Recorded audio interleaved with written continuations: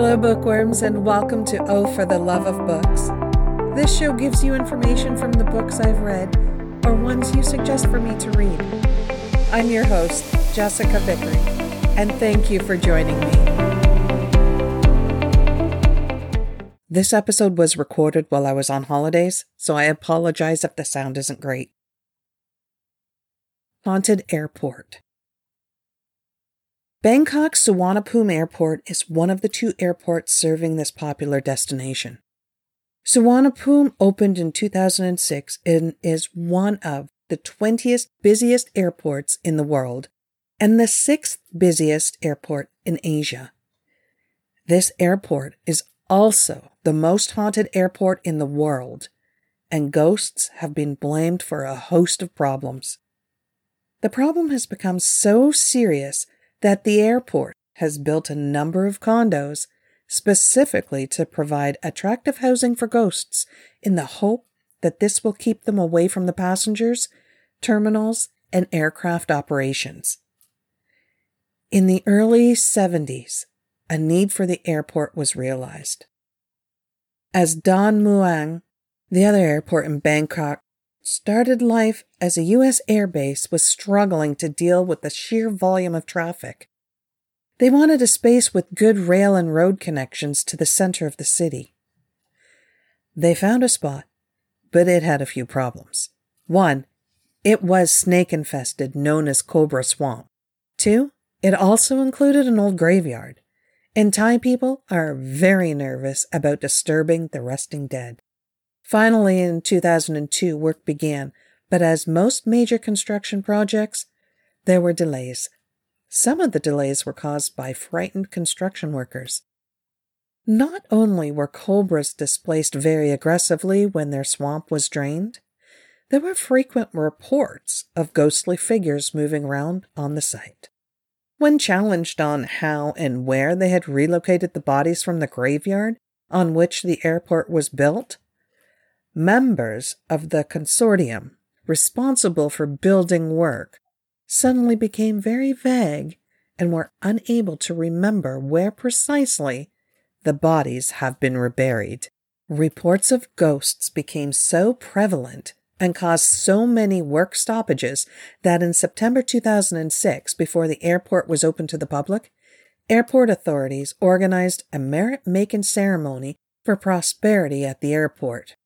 99 representative Buddhist monks from temples and monasteries around Thailand were invited to undertake the ritual chanting required to ensure the airport would be free from ghostly interference.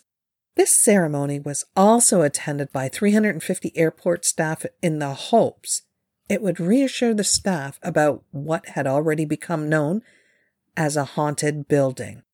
This was not a notable success.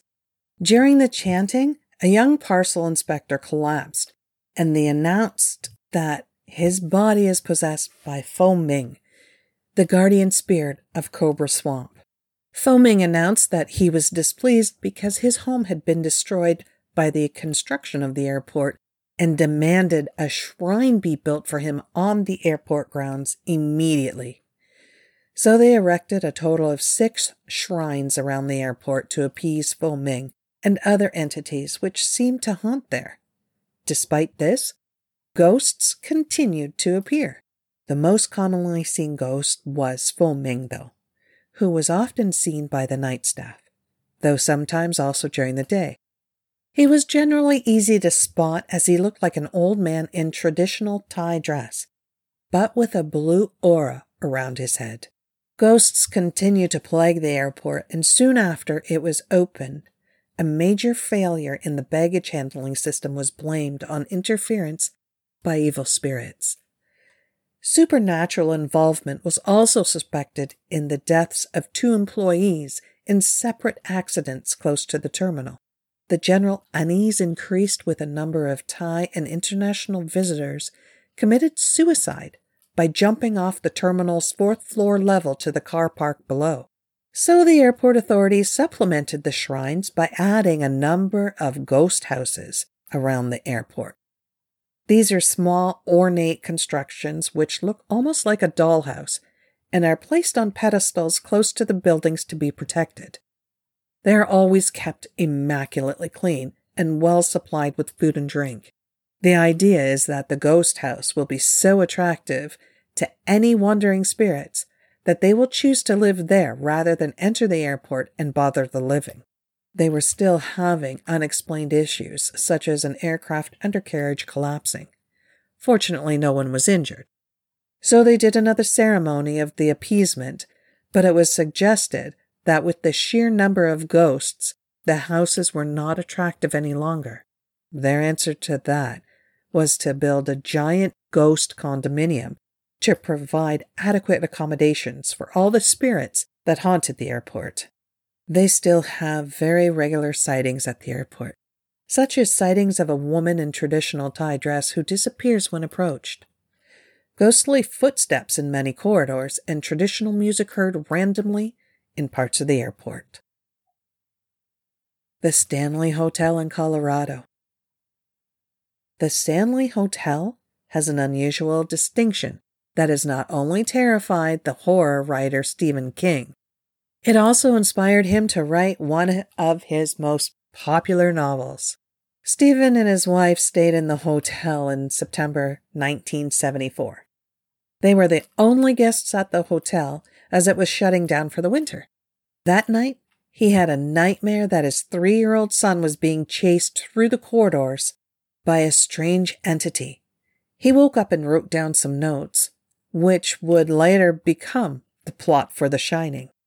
The hotel was completed in 1909 and was one of the first hotels in this part of America to have electric lights, as the hotel had its own hydroelectric plant to supply the 140 guest rooms. The hotel immediately proved popular, but several of the guest rooms have a reputation for being haunted.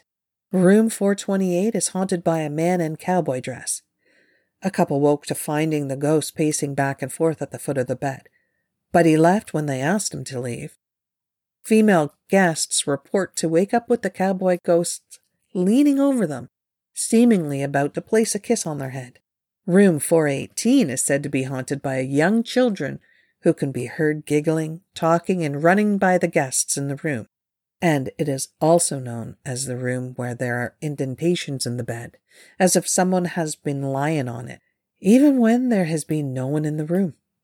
Some guests have also reported having the blankets pulled off the bed and the bathroom light switching on and off. Room 401 is also said to be haunted, though this time by a person who sold the land which the hotel was built.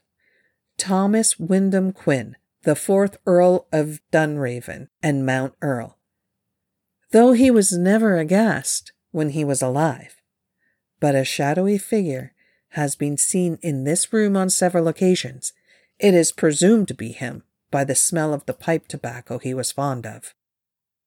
The women guests feel very welcome, often feeling an arm around their shoulders or their hair being stroked. However, the men feel an oppressive atmosphere in this room.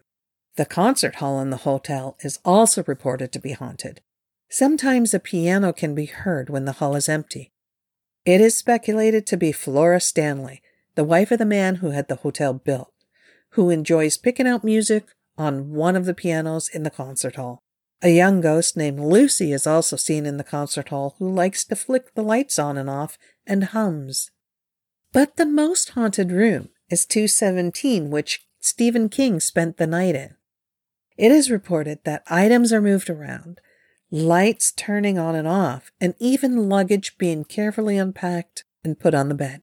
These reports are reported to be linked to an explosion that happened on June 25th, 1911.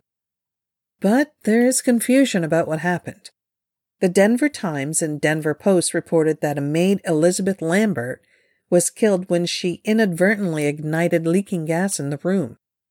The Collins Weekly Courier agreed that a maid was killed, but confidently named her Lizzie Lettenberger. However, the Colorado Springs Gazette and Rocky Mountain reported the same story, noting the maid was Elizabeth Wilson, who survived with 2 broken ankles. What is certain is something did happen in room 217 in 1911. and now it seems to be the focus of a number of paranormal events. The Stanley Hotel was one of the first to recognize that having haunted rooms doesn't discourage guests from visiting. Quite the reverse. The hotel now organizes ghost tours, taking guests to the most haunted rooms and explaining the history. It also welcomes investigators from a number of popular ghost hunting TV shows such as Ghost Hunters and Ghost Adventures. Next episode, I think we're going to continue on with more paranormal. I want to thank you for spending time with me today. I hope you've enjoyed this episode. Feel free to leave a review and subscribe to my show. Thank you again, and remember, dream big and keep reading.